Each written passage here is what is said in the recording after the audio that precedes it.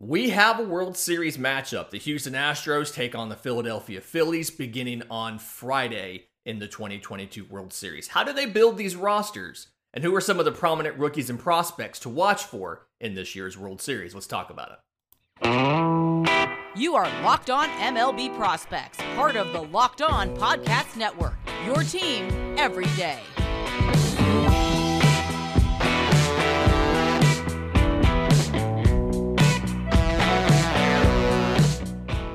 Yes, welcome on in to Locked On MLB Prospects, your home for all things minor league baseball. I'm your host, Lindsey Crosby, baseball writer and podcaster. Thank you for making this your first listen every single day. And we have a great World Series matchup starting this Friday between the Houston Astros and the Philadelphia Phillies. It's probably going to be Justin Verlander for the Astros versus Zach Wheeler for the Phillies.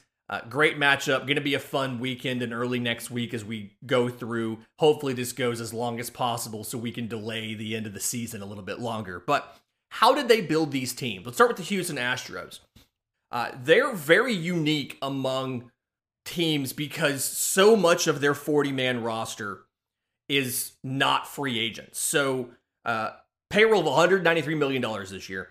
On the 40-man roster, 23 players are homegrown, meaning that they were either signed as international free agents or amateur free agents or drafted by this organization. 13 guys on the 40-man roster are there via trade, including a couple of them that came in mid-season this year, and then supplemented with just a few strategic free agents. So, going through the starting lineup and looking at this, second baseman Jose Altuve, he's 32 right now. He was a 2007 amateur free agent from Venezuela. So he spent about 10 years in the bigs as of right now, debuted in 2012. So 10 years of service time. Shortstop Jeremy Pena, we've talked about him on this show a ton. This is his rookie year. Started off the season as the opening day shortstop. He was a 2018 third rounder. Yordan Alvarez, 2016 trade from the Dodgers, a minor league trade. He was 19 at the time, and it was just a swap of minor league prospects. They saw something in Yordan Alvarez that the Dodgers didn't, and they said, we want to go out and get him. So they have done that. He's got 2 years of service time. I think he's in one more year of minimum salary before he hits arbitration. Not quite sure about his Super 2 status. Alex Bregman and Kyle Tucker. Third baseman Alex Bregman, right fielder Kyle Tucker. Both of these guys were drafted in the first round in 2015. You may remember that the Astros had the tank, and they went plus 100 losses for like 3 straight years and accumulated high draft picks. Bregman and Tucker are products of some of the tanking. Those two guys, I think they were drafted number 2 and number 5 overall. But they are in here. They're in your everyday lineup. Bregman's obviously been there about 5 years. Tucker has about 2 years, 2.5 years of service time. But both of these guys in the same draft. So shout out the 2015 scouting group. But then also to develop them and get them to the bigs is something you have to acknowledge is one of the strengths of this team, is being able to take all of these young guys and get them up. Yuli Gurriel, one of 3 free agents, he was signed as a free agent out of Cuba in July 2016. So he's 38 years old, so he was 32 at the time. So he's not your traditional free agent, but was signed in 2016, has about 5 years of service time right now at age 38. I don't necessarily think he's going to be around that much longer, just kind of given the age, but you've got some options as far as how to replace him and things like that. Chas McCormick, the center fielder, he was a 2017 21st rounder, a round that doesn't even exist anymore. And then Martin Maldonado is one of those guys that was traded. He's 36 years old, the catcher, but he was with the Cubs, and they went out and got him mid-season in 2019. He was traded in July 2019 to come in. And then obviously we've discussed there is catcher Corey Lee waiting in the wings, as well as Yanye Diaz to eventually take over at catcher in Houston, probably sooner rather than later, possibly as soon as next season. when you look at the pitching staff, this is where you can really see the strengths of this organization when it comes to scouting and development, because so many of these starting pitchers are homegrown. Justin Verlander is your number one. He was a 2017 trade with Detroit. A little bit of a different situation. Obviously, Justin Verlander, multiple-time Cy Young Award winner, one of the best pitchers of this generation. So it's a lot harder to get those guys. It won in the draft in general. I mean, he was a number 2 overall pick back in 2004. But outside of that, Framber Valdez, 2015 amateur free agent out of the Dominican. Christian Javier, 2015 amateur free agent out of the Dominican. Lance McCullers, 2012 first rounder. Jose Urquidy, who we saw against the Yankees come in relief and throw like 4 or 5 innings. 2015 international free agent. Luis Garcia, 2017 international free agent. And so, couple things that, which when you look at the roster, both position players and hitters, couple observations is one, they hit big in 2015. You had draft picks of Bregman and Tucker. You had free agents of Valdez and Javier and Urquidy, and they all hit. One of the core competencies of the Houston Astros has been the ability to scout talent and develop them and get them to the big leagues. Obviously, they've missed on guys. Everybody misses on guys. Baseball is too hard to not miss on guys. That's why the draft is 20 rounds, plus international free agency. But they've done a very good job of hitting on the guys. And so on this 40-man roster, you're looking at 3 free agents. One of them, as we mentioned, Yuli Gurriel, not a traditional free agent when he signed from Cuba in 2016. And then outside of that, your only free agents on the 40-man roster that you went out and paid market rate contracts to are relievers. Hector Neris left the Phillies for the Astros, signed in December 2021. Ryan Stanek left Miami, signed with Houston in January 2021. Other than that, everybody else was either acquired via trade, like a Verlander. Closer Ryan Presley was a midseason trade in 2018 out of Minnesota. Rafael Montero, your setup man, was a July 2021 trade from Seattle. So many guys were acquired via trade or originally chosen and developed by the Astros. The only guy on here who doesn't fall into any of those buckets, there is a Rule 5 draftee on this roster. Reliever Seth Martinez was a December 2020 Rule 5 pick out of Oakland. But for the most part, this entire roster has been built either homegrown or some trades. And as you can see, a lot of these trades have been mid-season acquisitions to make the team better. Justin Verlander, August 2017. Ryan Presley, July 2018. Rafael Montero, July 2021. And then this year, a big portion of your bench on this team has been traded guys. Christian Vasquez came over at the trade deadline from Boston. Mauricio Dubon came over in May 2022 from the Giants. He's your utility guy. He can play infield. He can play outfield. He's your guy. I think, if I remember right, that was during Jeremy Pena's minor injury issues. So they went out and got Mauricio Dubon to help fill in all across the infield and the outfield as guys missed time. Trey Mancini, first base and outfield. They went out and got him in August from the Baltimore Orioles. So it takes a special organization to be able to hit and build a team out of this many homegrown stars. And there's not many contenders I can think of that have been able to do that. Really, it's like off the top of my head, it's the Astros and the Braves, and that's about it. In just a minute, I want to get to how the Philadelphia Phillies built their roster. It's different. It's not bad. It's just different.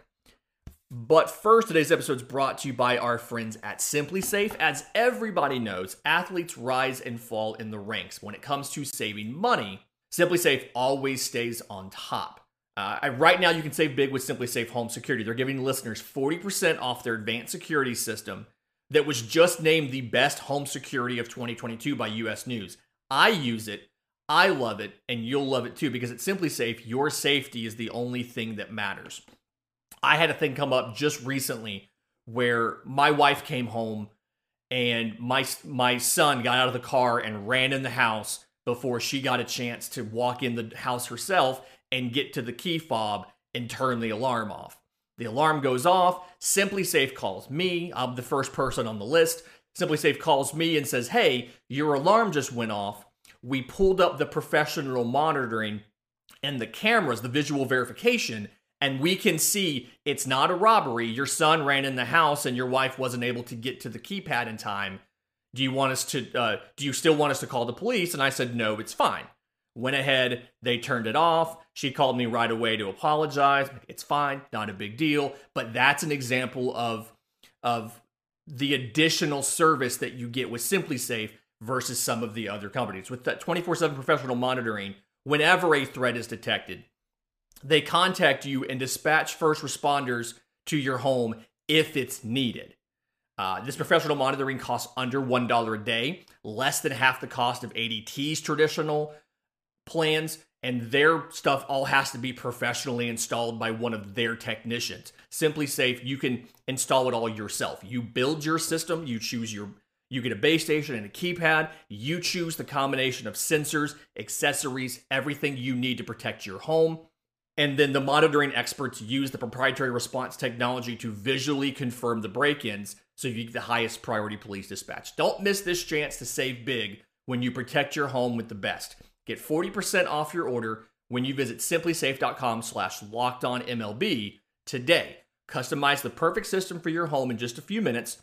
That's simplisafe.com/lockedonmlb. Go there today because there's no safe like SimpliSafe. Okay, so in contrast to the way that the Houston Astros built their team, being so much based around homegrown talent, drafted guys, international free agents, the Phillies looks a little bit different. So of their 40-man roster, 15 of these guys are homegrown. They have 16 guys who they traded for at different points in their career, whether as prospects or as big leaguers.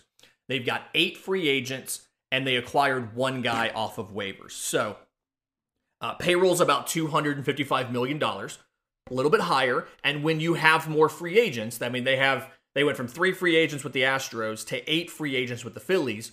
You inherently have to spend more money because you're getting these guys at a premium on the free agent market versus being able to give them a contract extension when they're already under team control, like the Astros did.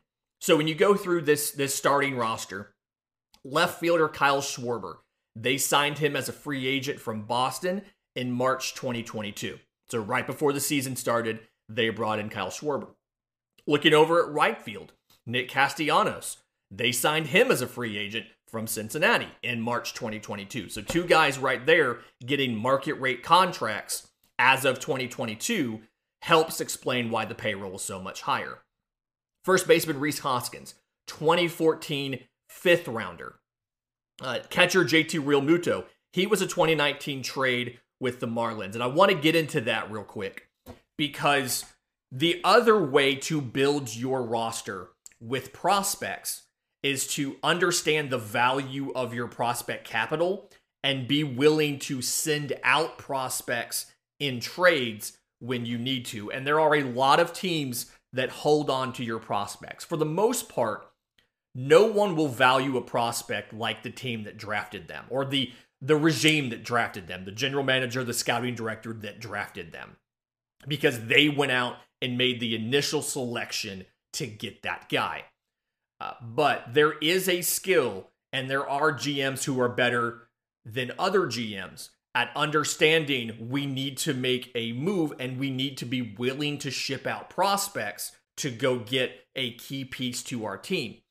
The Phillies have had trouble at catcher for a while. They go out in 2019. They trade catcher Jorge Alfaro, right-hand pitcher Sixto Sanchez, and left-hand pitcher Will Stewart to the Miami Marlins for JT Realmuto while he's at the end of his team control. They re-signed him in free agency, and he is now on a long-term deal to be the starting catcher for the Philadelphia Phillies and one of the best catchers in baseball. Jorge Alfaro is not even with Miami anymore. He was moved, last I checked, he was with San Diego.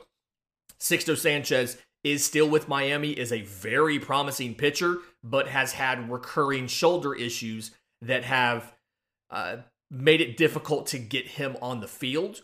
And so it's a deal that if you had to give a winner and a loser, I would say the Phillies won the deal. But in reality, it's something where the Phillies knew that Jorge Alfaro was not going to be the guy for them. The Marlins, as we talked about yesterday, have been trying to find catchers. Jorge Alfaro got a chance. Sixto Sanchez is a very, very promising pitcher, and if he can get over the shoulder issues, looks like he can be in the top half of your rotation for quite a while. And so if Sixto Sanchez's health works out, then this trade is very much a both teams kind of won in this trade, because the Phillies got their starting catcher and one of the better catchers in baseball, both from a real-life perspective and a fantasy perspective. As somebody who's had JT Realmuto, not this year, but in the past, I really appreciate having a guy you know is going to play 5 days a week, as well as be able to steal some bases, double-digit bags usually. And then the Marlins able to get a pitcher of the impact of Sixto Sanchez, again, if he can be healthy, means that both teams will have won the trade. Going along with that, outfielder playing DH this year because of the UCL, Bryce Harper. He was a 2019 free agent from the Washington Nationals. He's the other reason that the payroll is so high, because he got a massive deal to leave the Nationals and go to Philadelphia in free agency. Alec Bohm, the third baseman, he was a 2018 first rounder, number 3 overall. Bryson Stott, the shortstop, debuted this year, 2019 first rounder, 14th overall pick. Jean Segura, 32 years old, he's playing second base right now. He was a trade in the offseason, 2018, in December from Seattle. As a veteran presence, he was originally a 2007 draftee from, I think, Los Angeles? Yeah, from the Angels. And then center fielder Brandon Marsh was traded for in midseason. He was a trade deadline acquisition from the Angels in August to replace Matt Vierling in center, who was a 2018 fifth rounder. So from the position players, you can see a lot of the bigger impact guys, your outfield, your Schwarber, your Castellanos, your Harper. These were all free agent acquisitions on the market. Helps explain why the payroll is $60 million higher. When you look at the pitching staff, looking over some of the guys who started all year, Zach Wheeler, 2019 free agent from the Mets. Signed in December 2019, so on the open market at then market rate cost. Aaron Nola was a 2014 first rounder, 7th overall pick. Ranger Suarez, 2012 amateur free agent out of Venezuela. Bailey Falter, the lefty, 2015 fifth rounder. One of the big observations here that you can make is a lot of these guys on both teams, not just the Phillies, but the Astros as well, a lot of the draft picks that you see in here, not every single one, but a lot of them are first rounders. You may remember shortly after the draft, we had a mailbag question about the likelihood of players ever reaching the bigs from the draft. And once you pass the second round, it's less than 50-50. Like there's less than 50% odds that a drafted player will ever make the big leagues, from the third round on through the 20th. And then there's only like 9% chance that a guy outside the first round will ever contribute positive WAR at the big league level. So when you look at these rosters as a whole, you can kind of see that in practice. You can see how many of these guys are first rounders. I think the only mid-round guys you can find here, Jeremy Pena for the Astros was a third rounder. Rhys Hoskins was a fifth rounder, but so many of these guys were first. Oh, Jazz McCormick was a 21st rounder in 2017, but so many of these guys were first rounders. In just a minute, I want to get to some of the prominent rookies as well as a preview of this series and who's probably going to win right here on Locked On MLB Prospects. And we're back. So, Astros versus Phillies. We all know, we talked about it, I think, on Monday's show. The betting line favors the Astros, and I think that's something that we all expected. Our buddy Jimmy sent out an email to us late Monday night with all of the World Series exact result odds. So if you want to bet on who's going to win and in how many games they'll win, you can do it. Right now, the odds from lowest to highest is Astros winning 4-2, Astros winning 4-3, Astros winning 4-1. It's plus 350, plus 375, and plus 550. And then after that, the Phillies winning 4-2 and the Phillies winning 4-3 is at plus 600, so 6-1 odds. Some of the later odds, Phillies 4-1, Astros 4-0, Phillies 4-0, or the farthest, the longest shot on the odds. And then World Series MVP, 3 of the 4 top options from BetOnline are Astros. Yordan Alvarez, 7-1. We saw him terrorize everybody so far with the long ball. Bryce Harper, 8-1 for the Phillies. We saw him hit the massive home run in the 8th inning that sealed the trip to the World Series, won them the National League pennant. Jeremy Pena, the rookie, 8-1 for the Astros. Justin Verlander, 9-1 for the Astros. I can't remember the last time a pitcher won World Series MVP. If you know it, put it in the comments or send it to us on Twitter. I'm on Twitter at Crosby Baseball. Show's on Twitter at Locked On Farm. But looking at some of the impact rookies in this series, obviously you have to start with Astros shortstop Jeremy Pena. It was a 2018 third rounder, like we mentioned, out of the University of Maine. Not typically a place where you see a ton of top baseball players come from because of the cold climate. You see so many warm climate baseball players versus cold climate because you have so much less time in the year to produce and play. But 136 games this year for Jeremy Pena. 253, 289, 426. Wasn't benched, missed a little time with an injury, but 22 home runs in 136 games, 44 extra base hits, 135 strikeouts to 22 walks. So struck out literally just under once a game. And I think part of the reason why the on base is so low is he only walked 22 times. 11 of 13 on stolen bases. So had a good regular season. The playoffs, he's been a different animal though. So in 7 games, 3 against Seattle, 4 against the Yankees, Jeremy Pena is batting .303, .324, .667. 3 home runs, 6 extra base hits. He's struck out 8 times, 4 in each series, and he's walked once. So kind of a microcosm of his season, right? Strikeouts just around the same amount of games that he played, strikes out about once a game, rarely walks, but the power production has absolutely showed up. He had 4 RBIs in the ALCS. He's had 3 total home runs. So been dynamic there. And then obviously just the story of what he's done this year, coming in to replace Carlos Correa at shortstop, and absolutely it working out has been fantastic.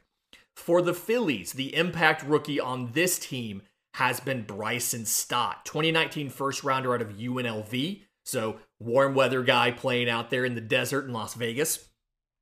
127 games. He was actually sent down in late April and then called back up on May 8th. But for the season, 234, 295, 358 slash line over 127 games.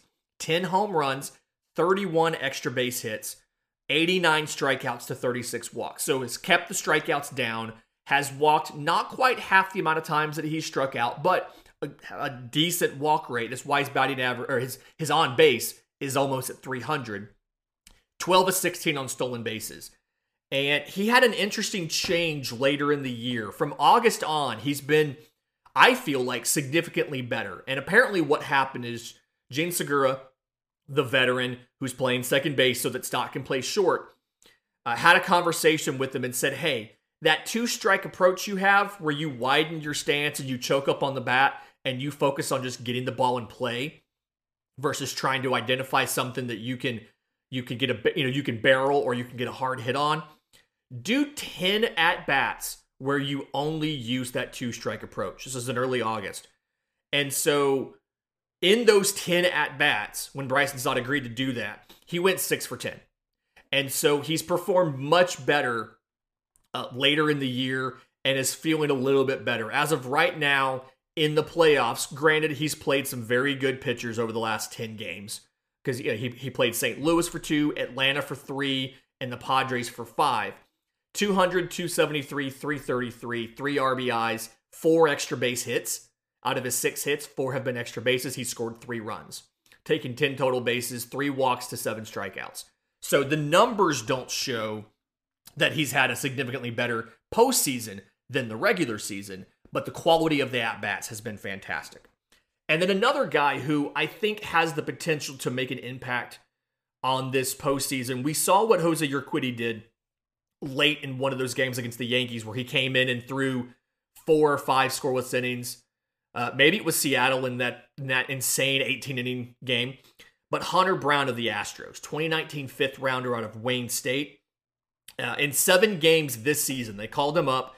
2 starts, 7 total games, 20 1/3 innings pitched, 0.89 ERA, 22 strikeouts to 7 walks.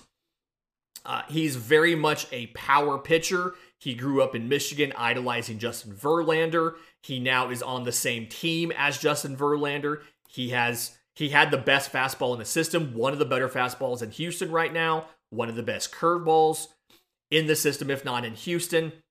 And moving him to the bullpen for this stretch run, he's going to be a starter next year, but moving into the bullpen for the stretch run has helped him, one, keep the velo on his stuff. His fastball can touch 99 or 100, throws it up in the zone really well, and then has helped him with the consistency and not losing the delivery. Because when he would go for a longer stretch, 3, 4, 5 innings, you would see him lose his release point at times or his delivery to get a little out of whack. So I think Hunter Brown could be a bullpen weapon for this series if the Astros need him to be. But ultimately, I do like the Astros. I do think that offensively, these teams are actually pretty evenly matched. It's something where I don't think either team's center fielders are maybe that great offensively, but I like Chas McCormick's chances better than Brandon Marsh's chances. I feel like the pitching staff, while the top of your pitching staff for the Phillies and Wheeler and Nola is very strong, I feel like the depth of the Astros, Verlander, Valdez, Javier, McCullers, and then again, Urquidy, Garcia, if you need them, if you have to have 5 or 6 starters, whether it's somebody coming in relief to eat a bunch of innings, or depending on how many days rest you get in this series. Either way, I like the Astros to win this. I'm gonna call Astros in 6. That is our official prediction right here on Locked On MLB Prospects. If you have a prediction for the World Series, if you're on video, leave it in the comments below. If you're on audio, feel free to send that to us, as well as your mailbag questions. I'm on Twitter at Crosby Baseball, show's on Twitter at Locked On Farm, or you can email us, LockedOnMLBProspects@gmail.com. Until tomorrow's show, this has been Locked On MLB Prospects.